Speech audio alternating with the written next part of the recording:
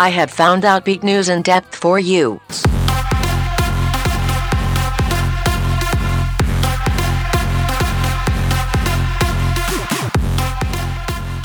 Good evening and welcome to Outbeat News in Depth. I'm Greg Moralia.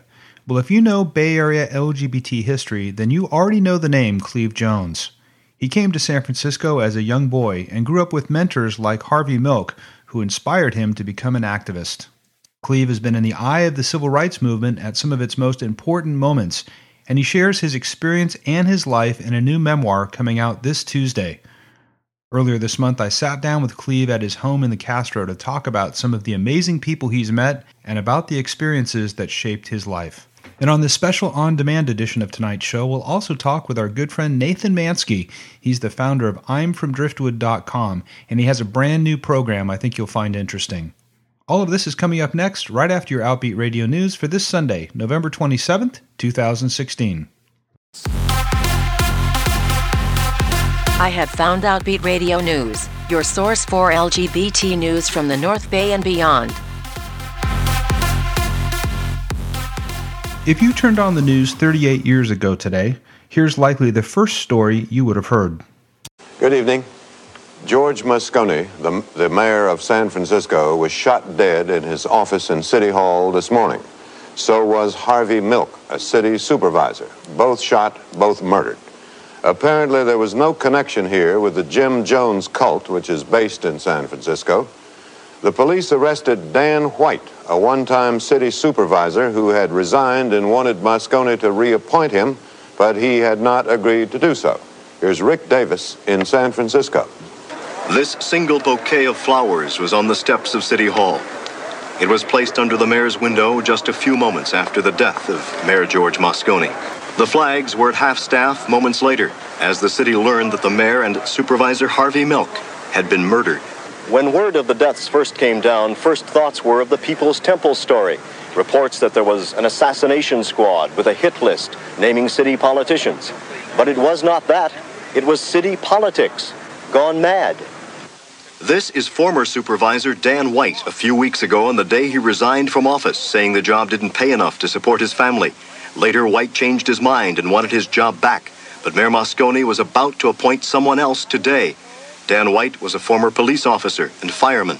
Today at 11 a.m., he went to City Hall, to the office of the mayor, and shot and killed him, according to witnesses.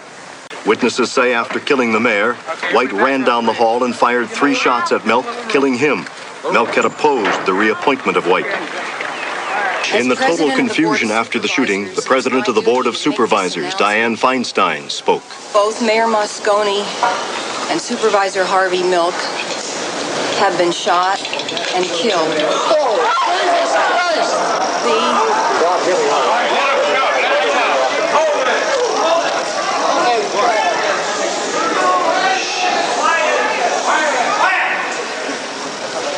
The suspect is Supervisor Dan White. You'll hear more about Harvey Milk from our special guest on tonight's show. Now here's your calendar of events for the coming week. On Monday, November 28th at 7 p.m., the parents of trans youth will meet at the Positive Images Center, 312 Chin Street in Santa Rosa. On Tuesday through Friday this week from 1 to 4 p.m., rapid free HIV testing is available at Face to Face, 873 2nd Street in Santa Rosa. And on Tuesday, November 29th at 1:30 p.m., the Santa Rosa Senior Group will meet at the Unitarian Universalist Congregation at the Glacier Center in Santa Rosa.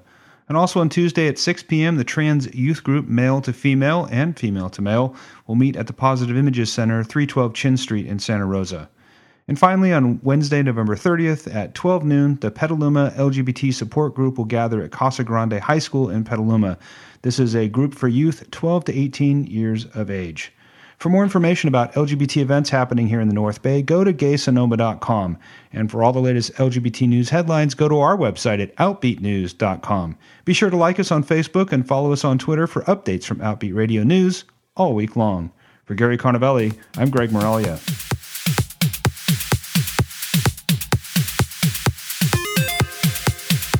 Outbeat Radio News, your source for LGBT news from the North Bay and beyond. When We Rise is a new book written by Cleve Jones about his life and experiences at the center of the LGBT civil rights movement. Earlier this month, I had the opportunity to sit with Cleve at his home in the Castro. He's quite a remarkable man. Well, Cleve, welcome to the show. Thank you. Good to be back. Wonderful to have you, and I'm very excited about this new book. So tell us, what was the impetus for you to write? Well, I actually started thinking seriously about writing this. I think it was the first day of the Proposition 8 trial in Judge Vaughn Walker's court here in San Francisco. And it had been a long day. And when the proceedings were over, I took Rob Reiner and his wife Michelle for a walk through the Castro. And as we were walking, I, of course, was talking and telling them all my stories. And Rob Reiner at one point stopped me and he said, "You have to write a book." And I think if Rob Reiner tells one to write a book, one better write a book. So I did. Fantastic. And I think the book has so much history in it. I mean, it's going to be a wonderful read, not only for getting to know you, but also really learning the amazing history that was going on in the 60s and then particularly in the 70s here in the Castro. And you grew up in a time when being gay was illegal and really worse. How did you navigate that through your teen years? Well, I almost didn't survive that period. And I think, we look at the young people today that are still taking their own lives, that this remains an issue for our people, certainly. But back then, there was just so little information. And it really was possible, as I say in the book, to be a teenager and not know that there was, in fact, anybody else on the whole planet that was experiencing what you were experiencing and feeling what you were feeling.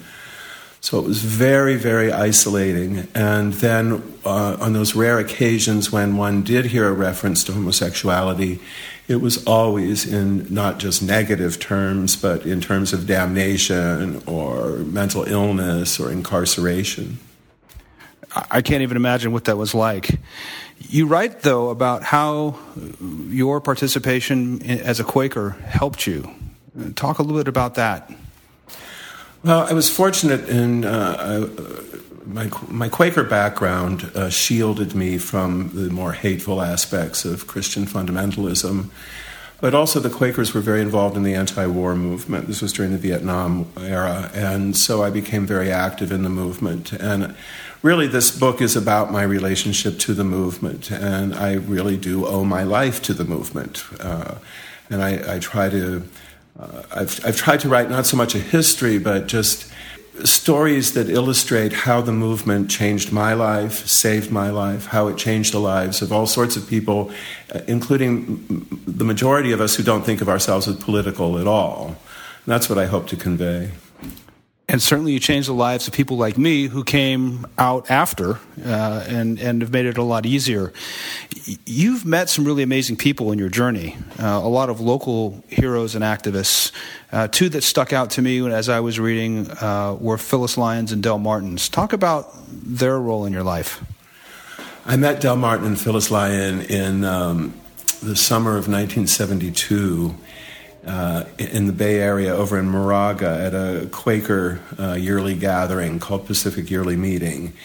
And there was a Quaker couple named Ron Bentley and Gary Miller who had been active in one of the early organizations here, the Council on Religion and the Homosexual.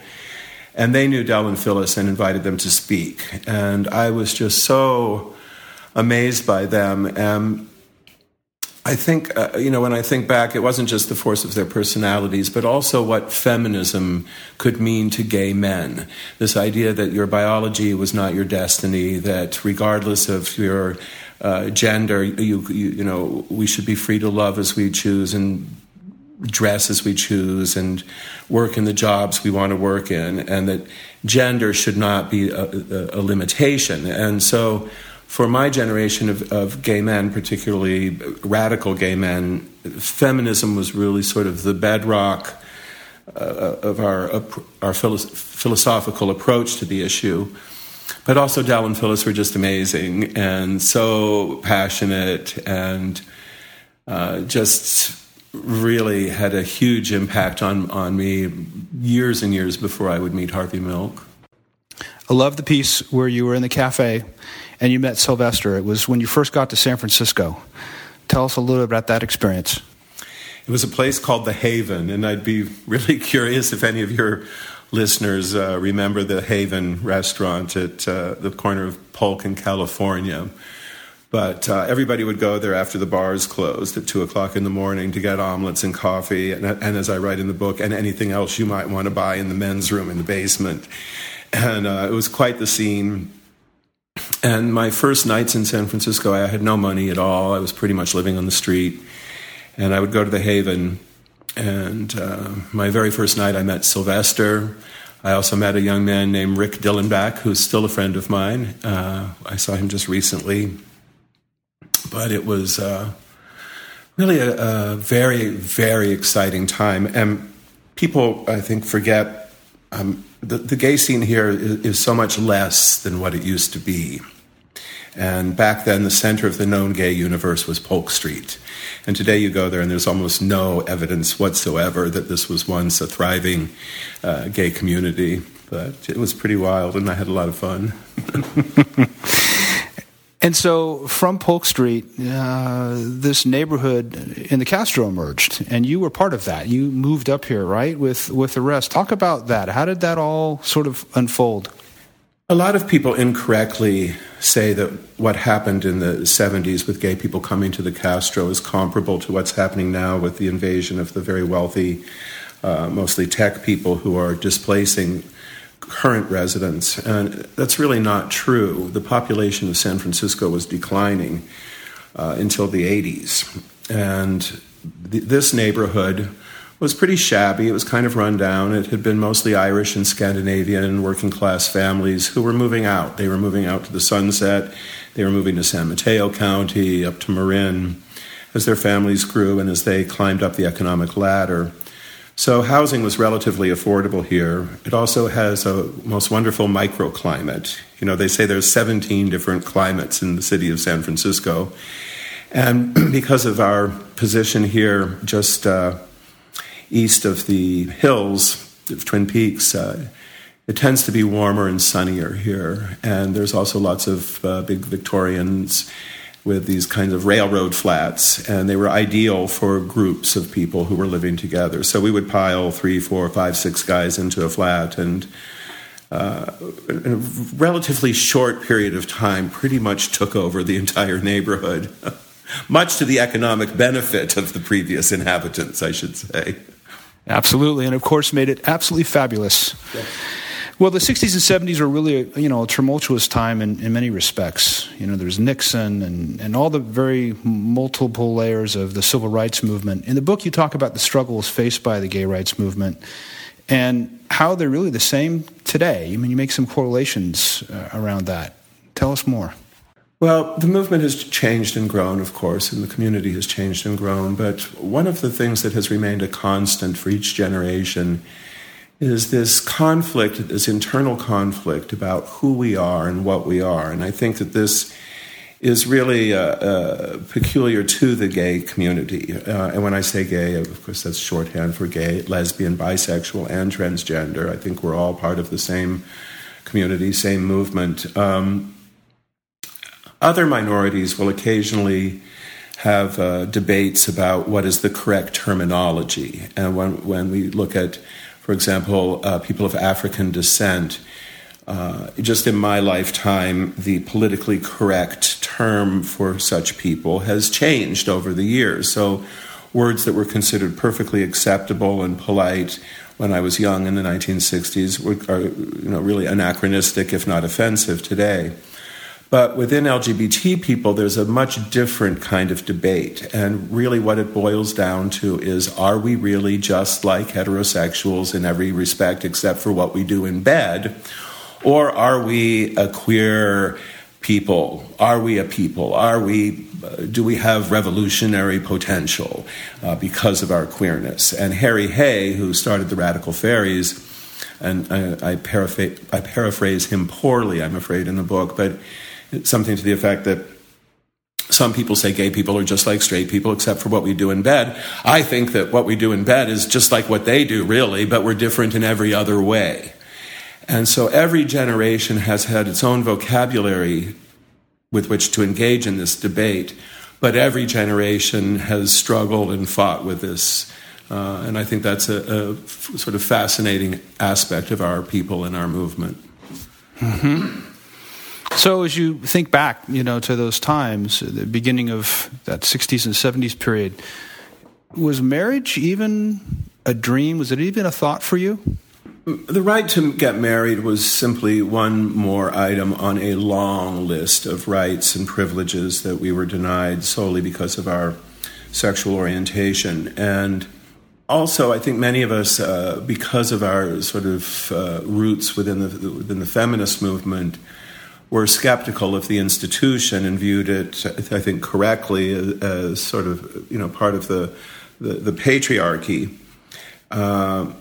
So I think that it was not on many people's minds, but that was changed so dramatically with the advent of the HIV pandemic, because suddenly it became very clear that little piece of paper meant a whole lot more than some sort of vague approval from the state. That little piece of paper meant life or death. And that's not hyperbole. I'm not exaggerating. I know people who died because they could not get their partner's health insurance.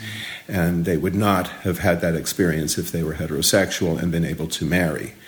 So I think that when AIDS came, we came to understand the legal importance of marriage as an institution. And then some people I know listening will probably say, well, the whole institution is stupid and should be done away with, and it's wrong that access to health care should be determined by marriage. Well, of course that's wrong, but it's the way it is for now, and I don't see it changing at any point soon. I don't see why we should have to wait for it to change. So there was that aspect. But then another thing that happened was that when AIDS came, it really tested us. It tested our relationships, our love relationships, our friendships. It tested every aspect of what we think of when we think of community. And I would say, I think I would go as far as to say that before AIDS, the notion of an LGBT community was really that. It was a notion. We were a subculture. We were struggling to find common ground and build some kind of identity around it. But AIDS tested us. And I think one thing that happened across the whole spectrum of our community was that after going through that, people looked at their own relationships and the relationships around them and said, what do you mean this isn't a marriage? After what we've been through, after all the nights waiting in the hospital, after changing the bedpans and measuring out the medications and going to these funerals, what do you mean this isn't a marriage? To hell with you. This is exactly what a marriage is. That is a marriage. This is a community.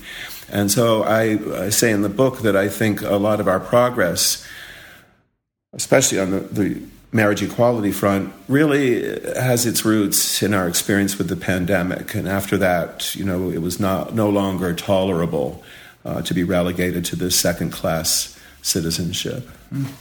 Sort of the ultimate test, right, of those vows. Well, one of the many amazing people you met in your life, and obviously who had a huge impact on you, was Harvey Milk. Talk a little bit about meeting him and working with him. Well, my meeting Harvey Milk has been fictionalized so much at this point. I think everybody probably has their own idea of what happened. I don't actually remember when I first met him. He was sort of a character.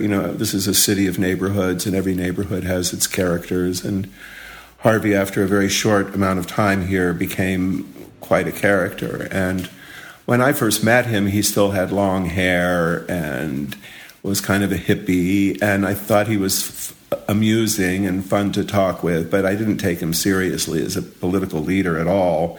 I started hitchhiking after a while, and I would correspond with him as I was hitchhiking around Europe and the Middle East. And but when I came back in 77, and we were getting ready for the Briggs Initiative, he had changed. He'd become a real leader and cut his hair and bought a cheap suit. And at that point, I was not speaking to my own father, and Harvey very definitely was sort of a parent figure for me.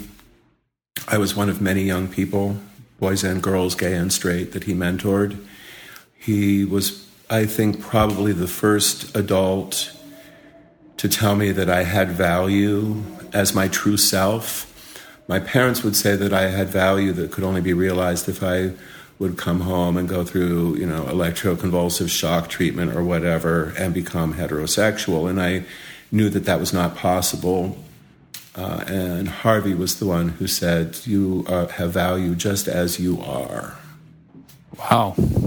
That must have given you a great sense of peace. Were there other events that inspired you, that motivated you to become the activist, to really get involved? I mean, you traveled around a lot. You did a lot of different things. Was there a particular event, got a grip on you and said, you know what, I've got to get involved and start making change? I always enjoyed the sort of mechanical aspects of organizing, setting up the telephone tree, figuring out the press release, figuring out where to put the cameras to get the best shot. All of that kind of stuff intrigued me. I'm a product of the television age. I grew up addicted to TV news.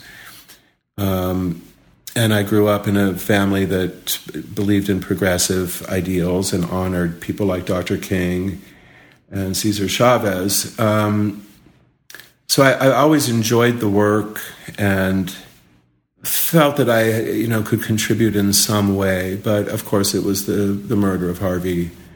On that day, I knew that this was going to be what I did for the rest of my life. Mm-hmm. Well, you talk about, you mentioned the Briggs Initiative already, and in the book you talk about the significance of the rallies and then the marches as being a big part of that strategy. Tell us about the disaster march route. So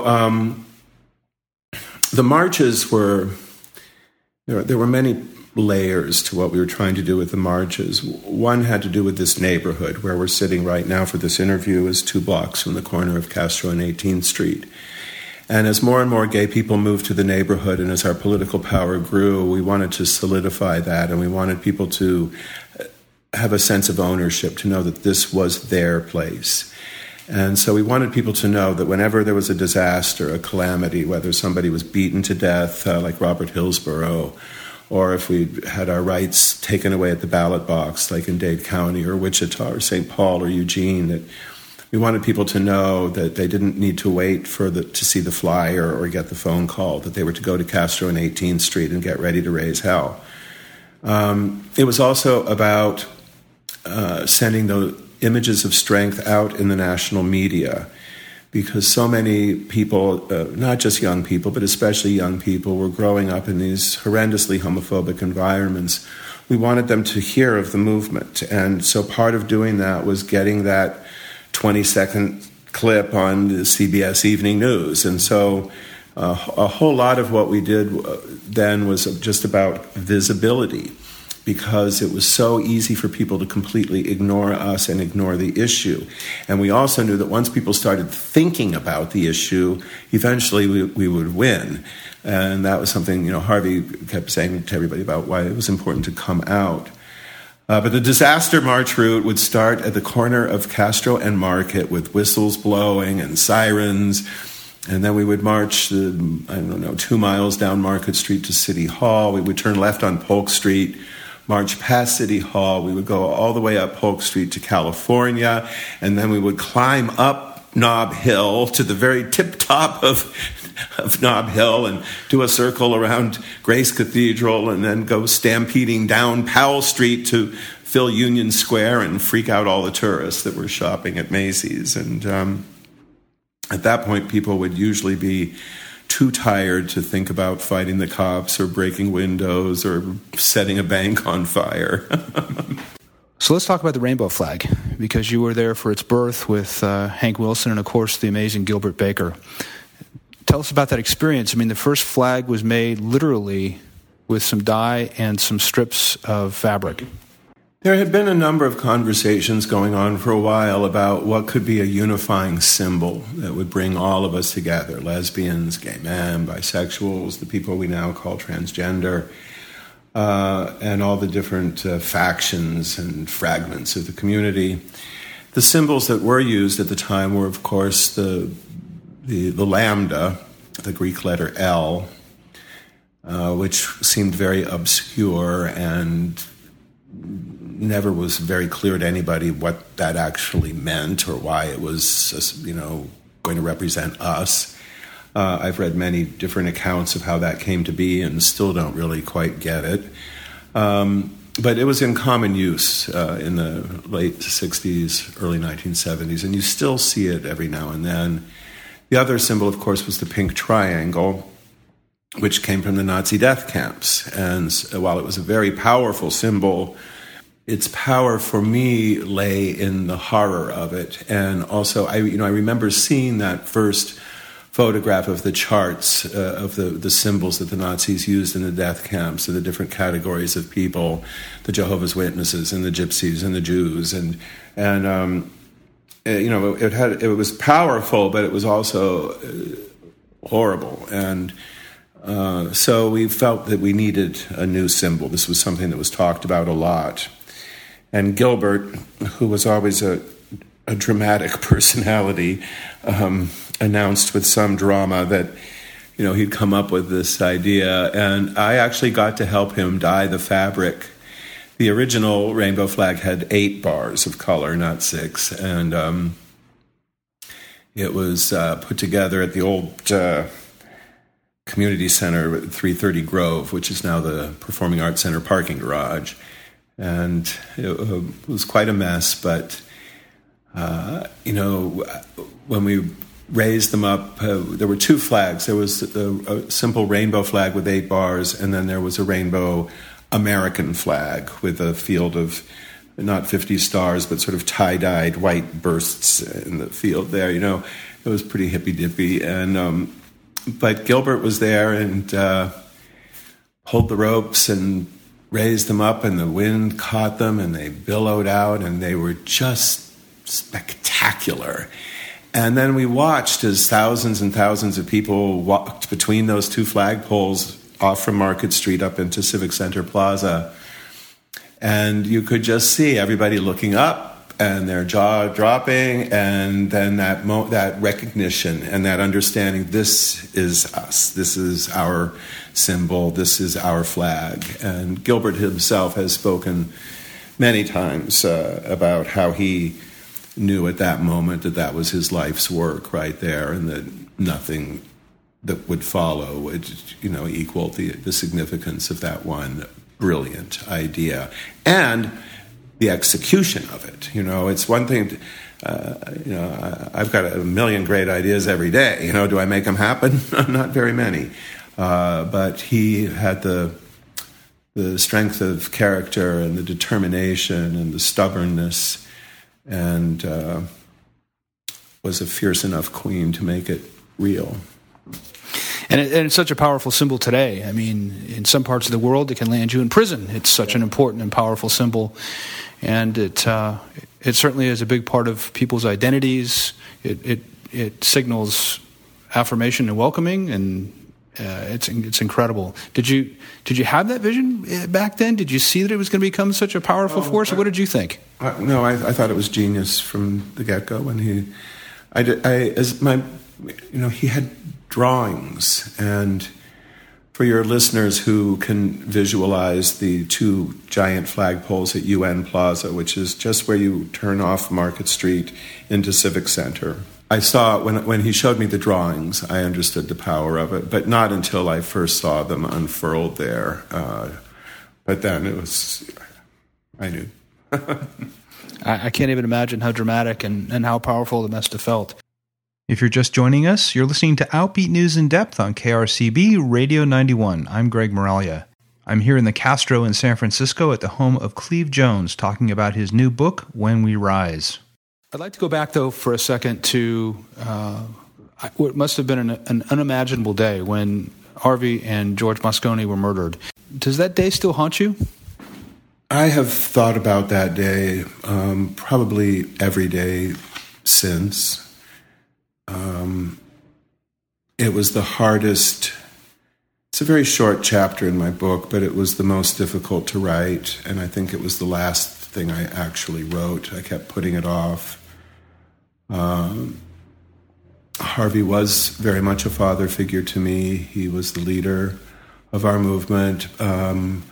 Also, I was very young. I had never seen a dead person before. I've seen many since. But that was very horrifying. Looking back at it now, I think I was in shock for months afterwards. I think I had some kind of PTSD or something. I have very few memories of the months that followed the murders. Just so horrifying, but also I understood the historic significance of it immediately. Even as they were bundling up his body, I knew that part of what I was going to do for the rest of my life was to keep his name alive. And I made that promise, and there were many of us that night who made that promise together, that for the rest of our lives we would do whatever we could, wherever we were, to make sure that Harvey's life was known. It might seem that would be an easy task, but it wasn't. People were forgetting him, partly because the AIDS epidemic took away so many of our generation. I believe over half of the gay men of my age were killed. So those stories got lost along with people. And I was on the lecture circuit. I would go to colleges and I would ask before I began my speech, how many of you know who Harvey Milk was? And sometimes a few hands might go up. But oftentimes not a single person in the room would know who he was. And then those of us who had committed ourselves to get schools named after him and plazas named after him and statues created and all of those things, we began to die off. So it wasn't really until the film came out that Harvey's place in history was secured. Well, 1981 was a pretty life-changing year. I remember I was just graduating from high school. I was just beginning to secretly explore who I was. And I remember hearing about and reading the stories about this strange disease that was impacting gay men. And I didn't identify as being gay then, but I knew that this was a dangerous time. I was working for a police department at the time. I remember the panic that we all had.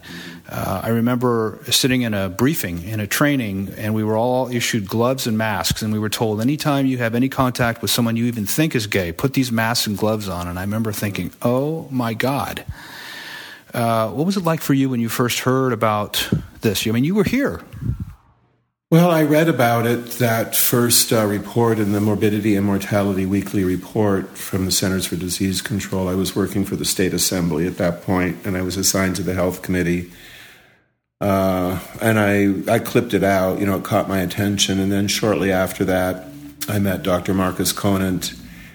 He was here at the University of California, San Francisco, a dermatologist who saw many of those first cases with Kaposi's sarcoma. And it's in the book, I believe. We had dinner, and he told me that he thought it was a new virus, sexually transmitted, fatal, and possibly with a long dormancy period. And I knew right away that meant calamity.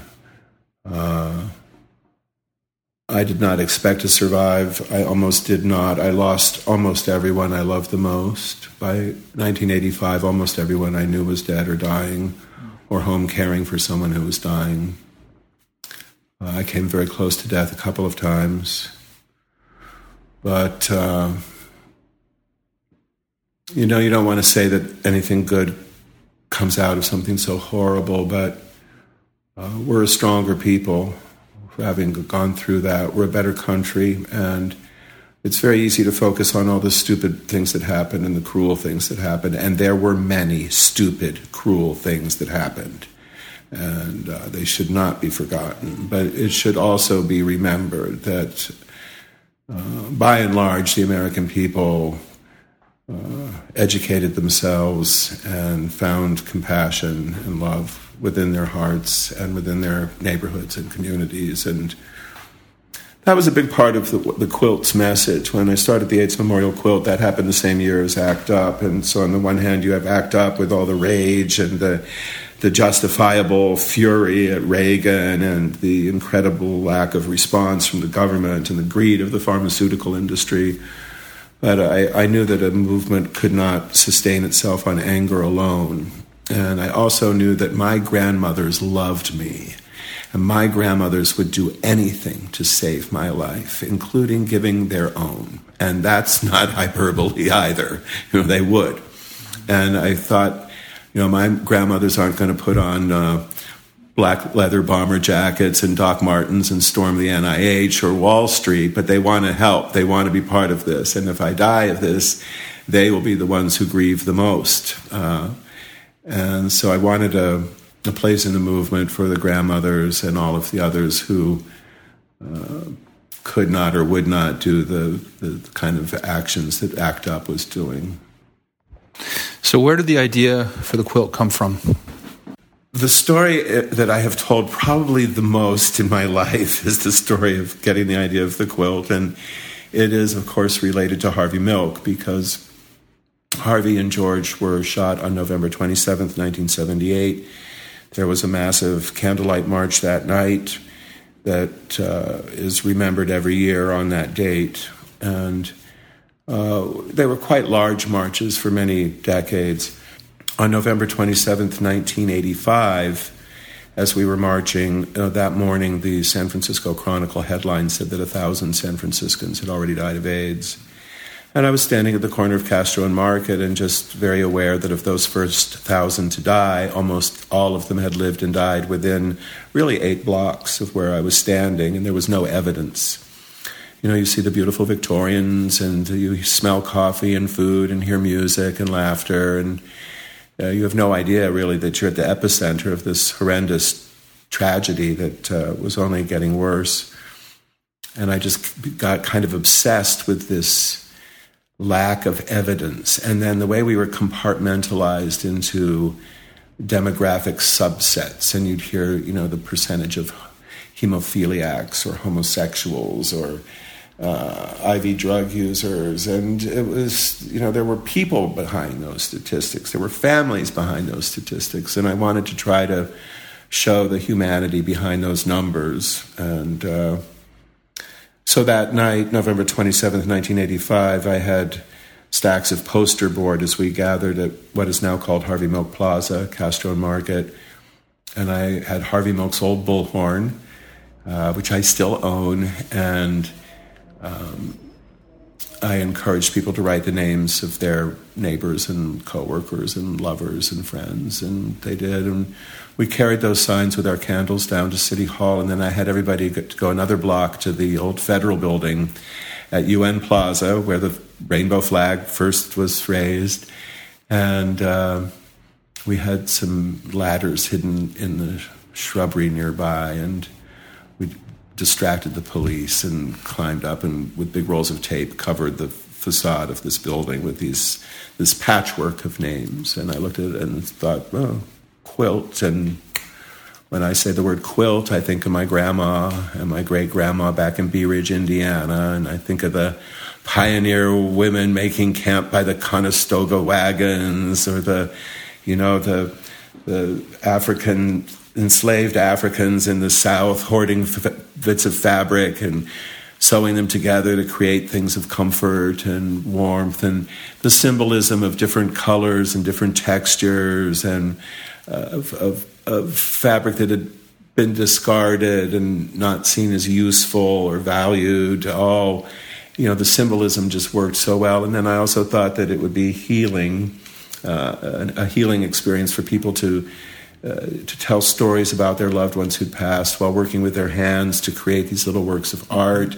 I thought it could be a weapon to deploy against the freaking politicians who weren't doing anything. Let's show them the consequence of their failures. And I thought it would be a brilliant tool for the media to help the media help the people understand that these were ordinary human beings just like them, who were part of neighborhoods, part of families, part of communities that had lives that had value. And I think that is the truly radical statement that the quilt makes, which is that all of these lives have value. Well, and I'll tell you, just from my own experience, walking some students by to see pieces of the quilt when it's been on exhibit here in the Castro. I took a police academy class through several years ago. It was in maybe it was the old record store on Market Street. I don't remember what it used to be there, but they had pieces of the quilt hanging on the floor, and a lot of the students had no idea the scope and magnitude of the crisis. There was hardly a person that walked out of there without tears in their eyes, just from experiencing being there and seeing that. So I think everything you've said has come true with it. It's really quite remarkable. Let's talk about Guerneville, up in Sonoma County, where we're from. You talk about that in your life. What are some of the events, some of the time periods there that stand out for you in Guerneville? Well, many of them I don't believe can be recounted on the air. But I first started going up to the river in the early 1970s when it was quite a wild scene. And back then it was out by Waller Bridge. And on a sunny weekend, there would be hundreds and hundreds and hundreds of naked gay men up there. And Guerneville was sort of like Castro Street North. There was also there was a strong lesbian community up there as well. And so my first memories of the river are of hitchhiking up from San Francisco and getting to Santa Rosa. And, I don't think I ever stuck out my thumb for more than 5 minutes on River Road before I got a ride down to Guerneville. And also, I just fell in love with Goat Rock Beach, Jenner, that whole area where the river hits the ocean. It's just so beautiful and happily really unchanged all these years later. The redwood trees, of course. Then when AIDS came, the community up there was almost completely wiped out. The losses there were terrible, and many of the establishments that had an LGBT clientele reverted to straight. But I went back there when I got sick. I got sick in 93, and I did not want to be in San Francisco. I didn't want people to see me looking the way I looked. I wasn't embarrassed or ashamed. I was just depressed. And I looked bad, and I didn't want people to see that. I didn't want pity. And more importantly, I didn't want to be evicted. And this is an issue that's even greater in the city today with so many people with HIV. Long-term survivors are being evicted now. So I went up there, and my family all pitched in and gave me enough for a down payment on a little cabin in Villa Grande, which is between Monte Rio and Duncan's Mills off Moscow Road. And so I bought this little cabin there in which I expected to die. And found community and found new medicine and found the will to live. So whenever I think of Sonoma County, I always am flooded with really wonderful memories. And I write about my crazy bunch of friends there, most of whom did not survive, but it still makes me smile. And when I was writing about that, I wanted to sort of convey how the gay sensibility, how much strength we find in humor. And when you get a bunch of gay men together, you can give us the most frightful challenge you could imagine. You could throw the most horrible challenges our way, and we will deal with it with flair and panache. And usually quite a bit of drama and glitter. Absolutely. Well, Guerneville is a really amazing place, and you talk about a new life beginning with Prop 8 in 2008. Talk about that a little bit. Well, so I started feeling better, I got onto some new meds in 94, and by 95, 96, I was gradually getting my strength back. It never got all of it back, but I began to believe that I wasn't going to, die next week. But I kept getting pneumonia, and we'd had a series of really bad winters up in Sonoma County, and lots of floods, and my house never flooded, but the dampness was not good for my lungs. So I moved to Palm Springs, which also had affordable housing. And I bought a little house down there, but I felt very estranged from the gay community. And the new generation that came up immediately after mine really didn't want anything to do with my generation. And it's understandable. I don't blame them. They looked at us with our gaunt faces and our bodies that had been so damaged by the virus and the medications, and they were horrified. And so they really kind of turned their back on us. I feel that, and I've heard that from other men my age, that we felt a bit abandoned and discarded, which was very disheartening after what we had been through and what we had accomplished. So I felt very disconnected from younger people. I felt, when I turned 40, I felt like I had turned 90. I just felt like I was old and I was done, and that I had little use. I was of no use to the movement or the community, and that love was not going to happen again. And I was very depressed, I would say. And then Milk happened, and I met Dustin Lance Black and introduced him to Gus Van Sant, who I'd known for years, and they made the movie. And suddenly, all these young people in their 20s now, the next generation that were calling me and emailing me and reaching out. And I say in the book, it was a bit like being exhumed. You know, it was like they dug up my old gay bones and were dusting them off and saying, well, my goodness, what's this? And what can we learn? That fall, you know, you had three really amazing things happen. You had Barack Hussein Obama elected president of the United States. And one can be as cynical as one wants to be about the president, and I am, but still, I never thought I would see the day that a black man would be in the White House. That same election, the voters of California told the gay community that they were second-class citizens, and this new generation of young LGBT kids who thought they were equal got slapped in the face with the reality that a very significant majority of their fellow citizens did not share that opinion. And they were outraged and poured into the streets. And that same November, the film Milk was released. And it's a beautiful film, and it was well reviewed, and it was seen by really just about everyone in our community and our allies as well. So the younger generation became aware of a history they had not been taught in school. And I think the older ones, like myself, were reminded of what we were fighting for in the 70s and how far we'd come and how far we still had to go. And just seeing, the story of Proposition 6, where we won a statewide election, we didn't have big black tie dinners. We didn't have $1 million media buys. We had people power. We went door to door and came out of the closet. And we went to our neighbors and our coworkers and we said, I'm gay. Don't vote for this, please. It will hurt me. It will hurt my family. I beg you, do not vote for this. And we won.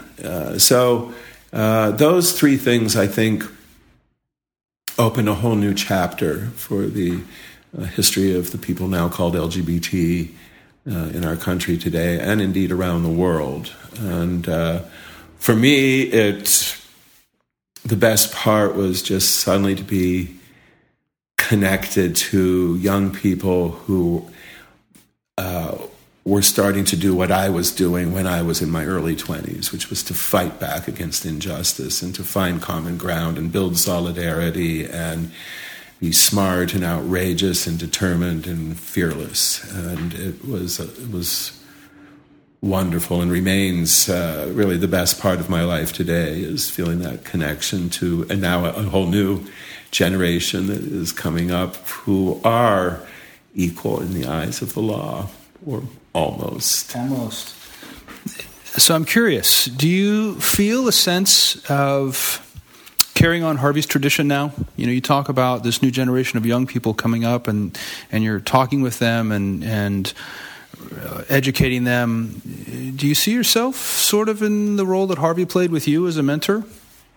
The word mentor, I hope I'm a good mentor. I'm grateful to the young people who populate my life. I'm very grateful for it. There are things I want to make sure they understand, and I think now that we are very close to achieving so many of our goals, it's important to remember that we still have a long way to go just for our own issues, but that we were never, Harvey Milk and Del Martin and Phyllis Lyon and Jose Sarria and all of the great pioneers of our community did not view what we were doing as an isolated, specific, limited struggle. We saw our struggle as part of a broader, deeper struggle for peace and for social justice. Our roots are in the civil rights movement with Dr. King and Malcolm X and Cesar Chavez and the feminist movement and Betty Friedan and Gloria Steinem and Del Martin and Phyllis Lyon and Rita Mae Brown and Shirley Chisholm and the anti-war movement, the determination to end this terrible destruction that was being inflicted on the Vietnamese people by the U.S. military, and so as we get closer to achieving our own goals for LGBT people, I want to constantly be reminding people, and even if it annoys them at some point, that it's not just about us, and that there are issues where I think LGBT people can be leaders, can be bridge builders, and that gets back to something we talked about at the beginning of this, which is, are we unique or are we just like straight people? And I would say that one of the things that makes us unique is that we as queer people, as queer and trans people, exist in every color skin, in every kind of family. We're born into Hindu families and Baptist families and atheist families and communist families and rich families, and we're born in trailer parks and on the whole range of humanity. In every part of humanity have always existed those people that are now called LGBT. And could we not then maybe be part of addressing those big, huge problems of war and poverty and racism? Let us be the leaders in that. Let us say, we who exist in all these different places, we understand the value of human life. We celebrate all human life. We value it and will fight for it. So,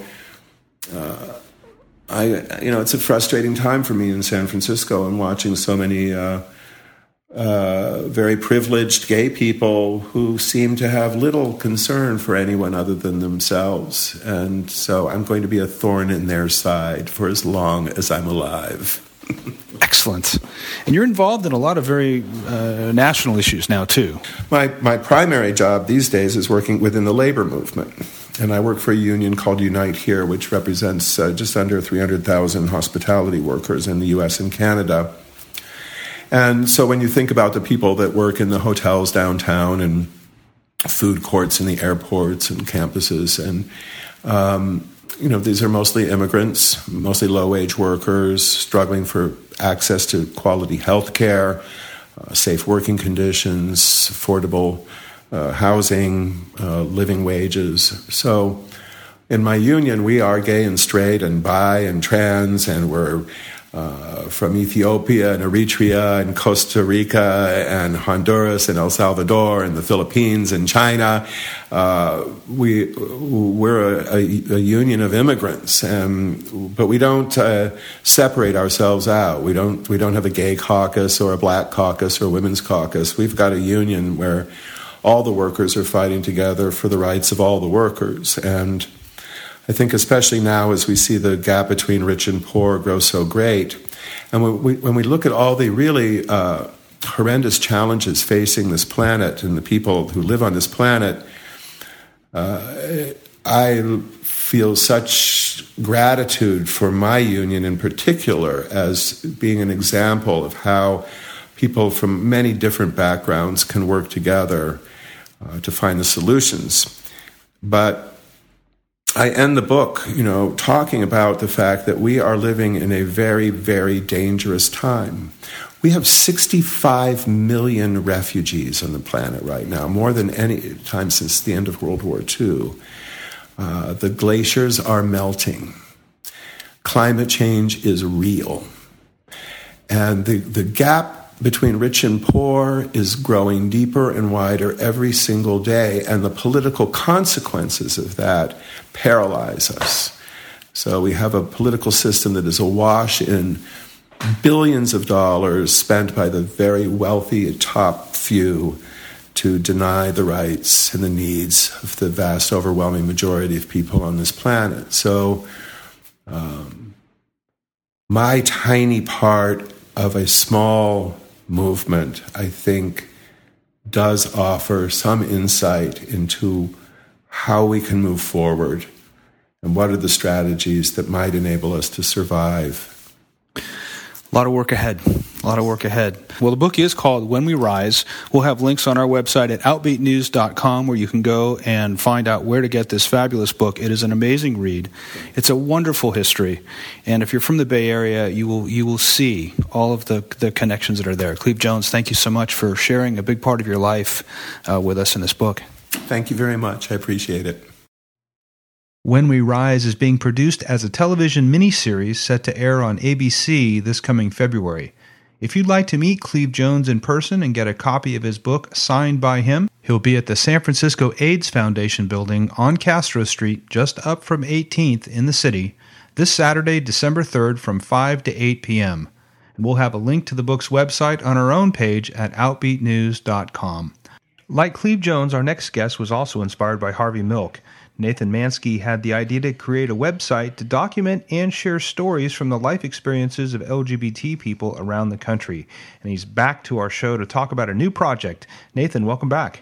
Thank you. It's great to be back. It's always great to talk with you. You've got such an amazing organization. But for our listeners who are not familiar with I'm From Driftwood, talk about its origin and the mission. I'm the founder of I'm From Driftwood, and it's an online archive of first-person LGBTQ stories. And we started it in March 2009, and really we're just a storytelling organization. So we collect these stories to help LGBTQ youth, particularly in smaller towns, feel not so alone. But after we launched it, we started getting so much feedback from people, not just in small towns, but in big cities, and not just youth, but people of all ages, letting us know what the stories mean to them. And so now it kind of creates this sense of connectedness, of belonging, of relating, but also understanding and acceptance of people that they didn't know about. For example, a lot of gay and lesbian people have let me know how much they've learned about transgender people within the own community. So it's kind of the mission has really become that of connectedness and understanding and relating to each other. And if I remember the story right, your inspiration came from Harvey Milk. Yes, exactly. So I watched the film Milk in late 2008, and I was really moved by it. I had seen the documentary, but this was the film that was written by Dustin Lance Black and starring Sean Penn. And I saw the film, and the next morning after seeing the film, I was thinking about a photograph of Harvey Milk, and he's in the San Francisco Pride March, sitting on the hood of a car, and he's holding this really large sign that says, "I'm from Woodmere, New York." And I was thinking about that, and I was like, why is Harvey Milk, who's known for being this big LGBT icon in the gayest city on earth in San Francisco, why is he saying that he's from this town that no one has ever heard of, besides a few people in New York? Mm-hmm. And what that meant to me as I was sitting here in New York City, in Brooklyn, it sends a really strong message that even no matter where you are or what you're going through, you're not alone. Because I'm not from New York City. I'm from Driftwood, Texas. And I know that would have been a very comforting thought to me as a gay teenager growing up in a small town in Texas, that people like Harvey Milk, people who, just that I'm not alone, that even people like Harvey Milk are not from these big cities. And I don't have to be in these big cities to know that I'm not alone. Fantastic. I love the local connection here, being in the Bay Area with I'm From Driftwood. And so you've been taking these stories, these oral histories, these coming out stories for about the last 7 years now. Talk about the evolution that you've seen, particularly over the last couple of years, in the stories. Are they changing? Yeah, it's really interesting actually to see how the stories change based on what's going on in the world. And for a really good example is in 2010. We did a 50-state story tour, and we went to all 50 states collecting stories. And right in the middle of the story tour, there was a whole lot of attention in the media about bullying. And, it was because of that. It was bullying and unfortunately, a lot of suicides. And because of that, like It Gets Better was launched, and there was this, all this media attention about LGBT bullying. And sure enough, as we were collecting stories, a lot of people started sharing stories of bullying. Mm-hmm. And, so it kind of feels like we have, because we're filming stories all the time. We publish a story every Wednesday. So we're constantly filming and producing more stories. So it kind of feels like we have our finger on the pulse of what is relevant today and what people are thinking about today. And at the same time, though, we don't want to. We're not a news organization. We're an archive, and we're collecting stories and preserving them forever. So it's part of me doesn't want our stories to be timely, because timely is timely for a little while, and that's it. So I really try to ask people to share stories that are meaningful to them, and not something that's necessarily relevant to a certain time. Mm-hmm. But it is still interesting to kind of feel a little bit how the stories changed based on, big current events. Sure. So what's one of the stories that stands out to you that you've heard or seen in the last year? About 2 months ago, we published a story from somebody named Lucas, and his story was about when he was, he wasn't even out. I think his dad just knew that he was gay, and he was watching some movies and getting ready to go out with some friends at home. His dad just snapped and, was very homophobic and said some really nasty things, and ended up ripping the banister off the stairwell and chasing him around the house and then in the yard. Wow. Well, we have Lucas's story. Let's take a listen.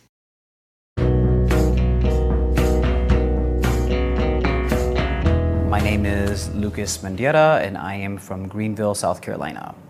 When I was 15 years old, I was on spring break with my friends, and we were down in Florida, and my sister got a hold of me, and she had told me that my father had found out something about me being gay, but he wouldn't tell her what it was, but it's something. So I finally got home. It was dark. I was walking towards the house, and I can see my parents sitting in the dining room table through the windows. And I walk inside, and as soon as I go in, they ask me to go in there and sit down. I sit down, and my father says, "Do you have anything you want to tell me?" I say no, and then he says, "Are you sure?" And of course I say no. And then he said, "What's this?" And he pulls out this old letter that I wrote an X that I had hidden under my bed. I look down at the letter, and I don't say anything. The first thing that he said that set me off is that he told me that I would rather you be a murderer and in jail than be a faggot. I remember it was a Saturday night. I was 16 years old, and I'm downstairs with two of my friends and my sister. We're watching my best friend's wedding. Just getting ready. We're gonna go out to the movies or something. And my father's upstairs drinking beers. In the middle of the movie, he starts punching the door until he punches the door in, and he creates a hole in it, and then at the top of his lungs he just starts screaming, "I don't want any more faggots in my house, you need to get the fuck out." He starts walking down the stairs, and there's a railing there that you hold on to when you go down the stairs. He actually ripped it off the wall, and then he started to swing it at me. I remember running up the stairs into the backyard, and he's chasing after me, my sister's chasing after him, everybody's screaming, and all I remember is I heard somebody screaming, "Call the police." So somehow I run back into the house, and I get on the phone, I call them, my father comes in, he sees me on the phone with them, and I'm literally just crying for help, and he drops the banister, and then he gets in his van and he drives off. The cops come about 15-20 minutes later. They said that my father could get put in jail right away for domestic violence for at least 30 days. And of course I'm saying, just take him to jail, want him to go. And they kept asking me, "Are you sure? Is this what you want?" And they said, because this could, he could lose his job. It will affect the rest of your family. And then I thought about it again, and I realized that I'd rather just leave. I stayed with friends. I've stayed in a couple of abandoned trailers. I slept in the car a couple times. One day I was about 17 years old with my friends, and we were watching this movie called Trick, and it was my first time actually watching a film about gay characters in New York, and I was watching it, and I just fell in love with everybody. I'm like, oh my God, I want to be there. That's where I want to go. And so my friends came up with a plan, and they sold a lot of their own things to raise money, and they helped me get rid of like my car and some other stuff, and then eventually I had two friends who drove me up here. I just had my 2 bags. I didn't have a pot to piss in, and I couldn't get any work, so I was a go-go boy for a while. I started working in construction, painting. Here's $50, move my stuff off Craigslist, just whatever. And there were some other things that I did that I'm not so proud of. And then finally, I met my ex, Jeff, and I met him when I was go-going. Long story short, we started dating, and he told me that I am worth something else and that I shouldn't be doing this and I should just start looking for a regular job. So finally, I actually stopped being a go-go boy, and then I was working as a janitor. I got laid off. And I'm laying there in bed with Jeff and just telling him I don't know what I'm going to do. I literally just got laid off. I don't have any skill sets. I don't have a degree. And he says, why don't you just work in catering and events?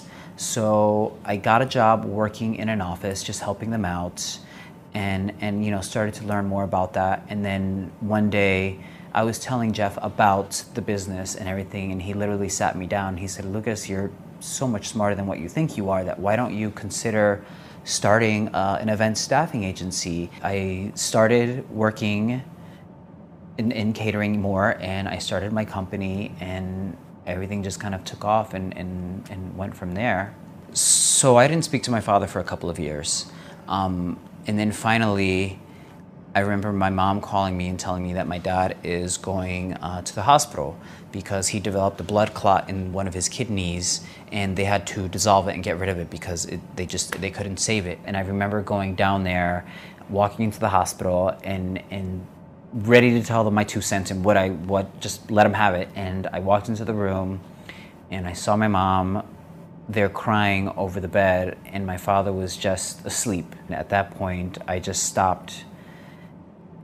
And I just said that I just need to fix this bridge and just try to move forward and not come in negative and just talk to them. And it took time. It took a couple of years of it. It was about a year after my father's surgery that I actually went back down to South Carolina with Jeff to Greenville. I'm in the kitchen with my mom, and I was wondering where my boyfriend was, and all of a sudden I just heard this noise, like of clanking of glass, and I peek over the kitchen window that overlooks into the porch, and there I see Jeff and my father having a beer together, having a Corona, and just chatting there on 2 little rocking chairs, overlooking the backyard. And it was just weird because my last memory of that was me getting chased out by my father and then having to just run around and then call the police. So I was shocked. I was amazed. I was happy. I wanted to cry.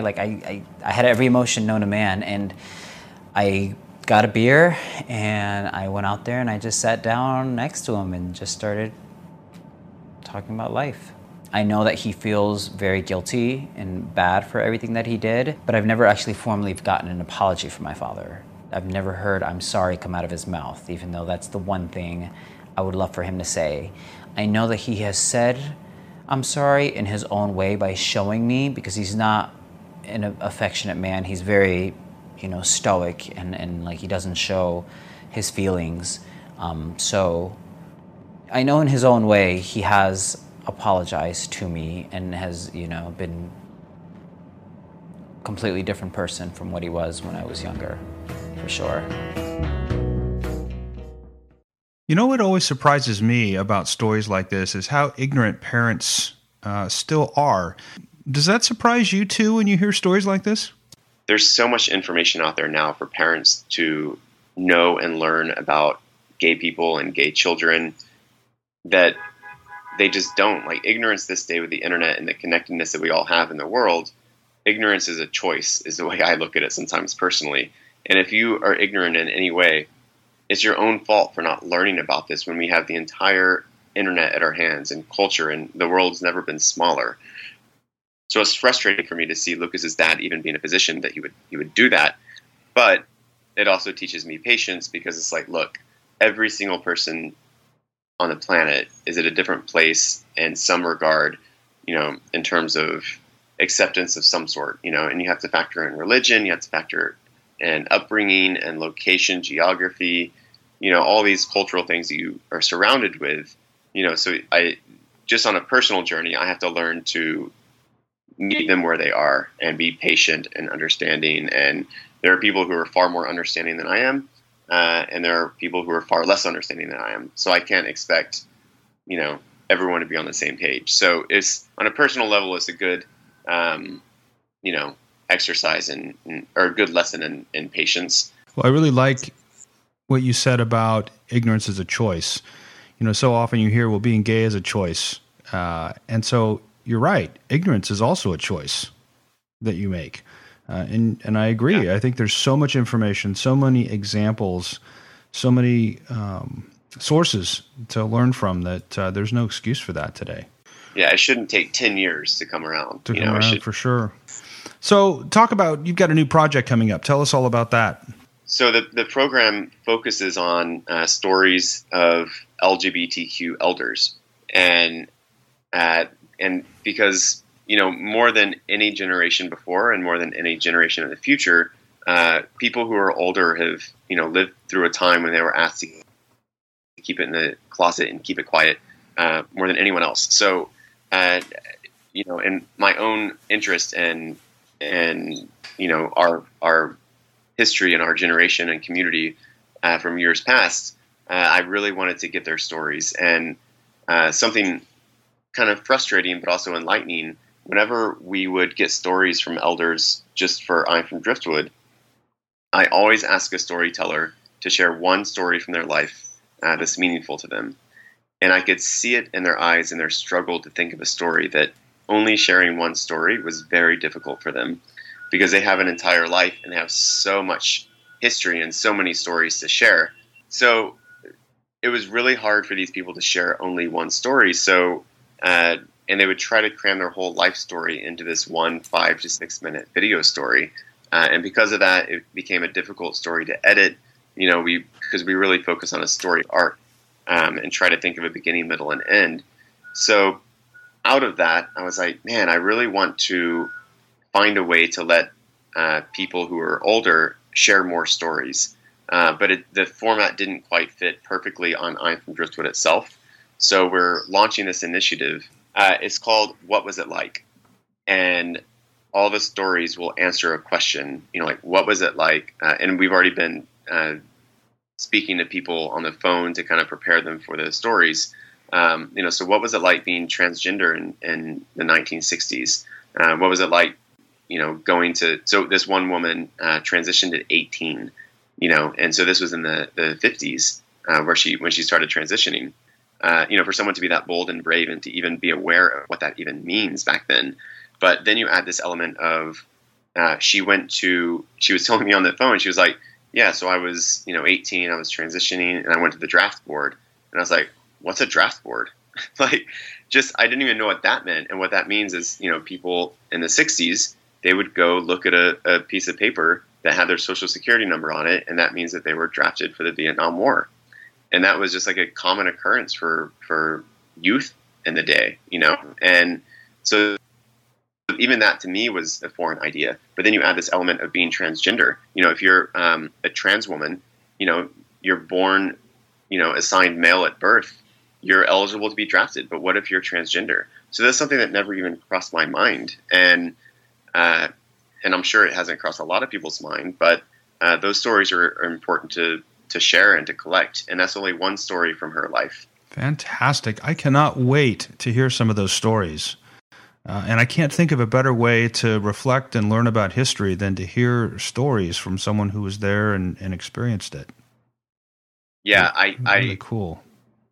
I was nervous starting to do it. I was like, is it going to work? I'm not sure. Like, it makes sense in my head. But it wasn't until I had these pre-interviews on the phone with people that I'm like, oh my God, like they totally get it. They, it helps them think of individual stories when we ask them to do it that way instead of, what was your life like? It's more, what are these individual stories like? And we filmed one so far. I've had 3 phone calls. We're filming another one today and another one tomorrow. And it's just going so well. And it's, these people are just incredible people. So I can't wait to be able to share it with people. So if someone wants to make a video, either for this new project or for I'm From Driftwood, how do they get involved? Where do they go?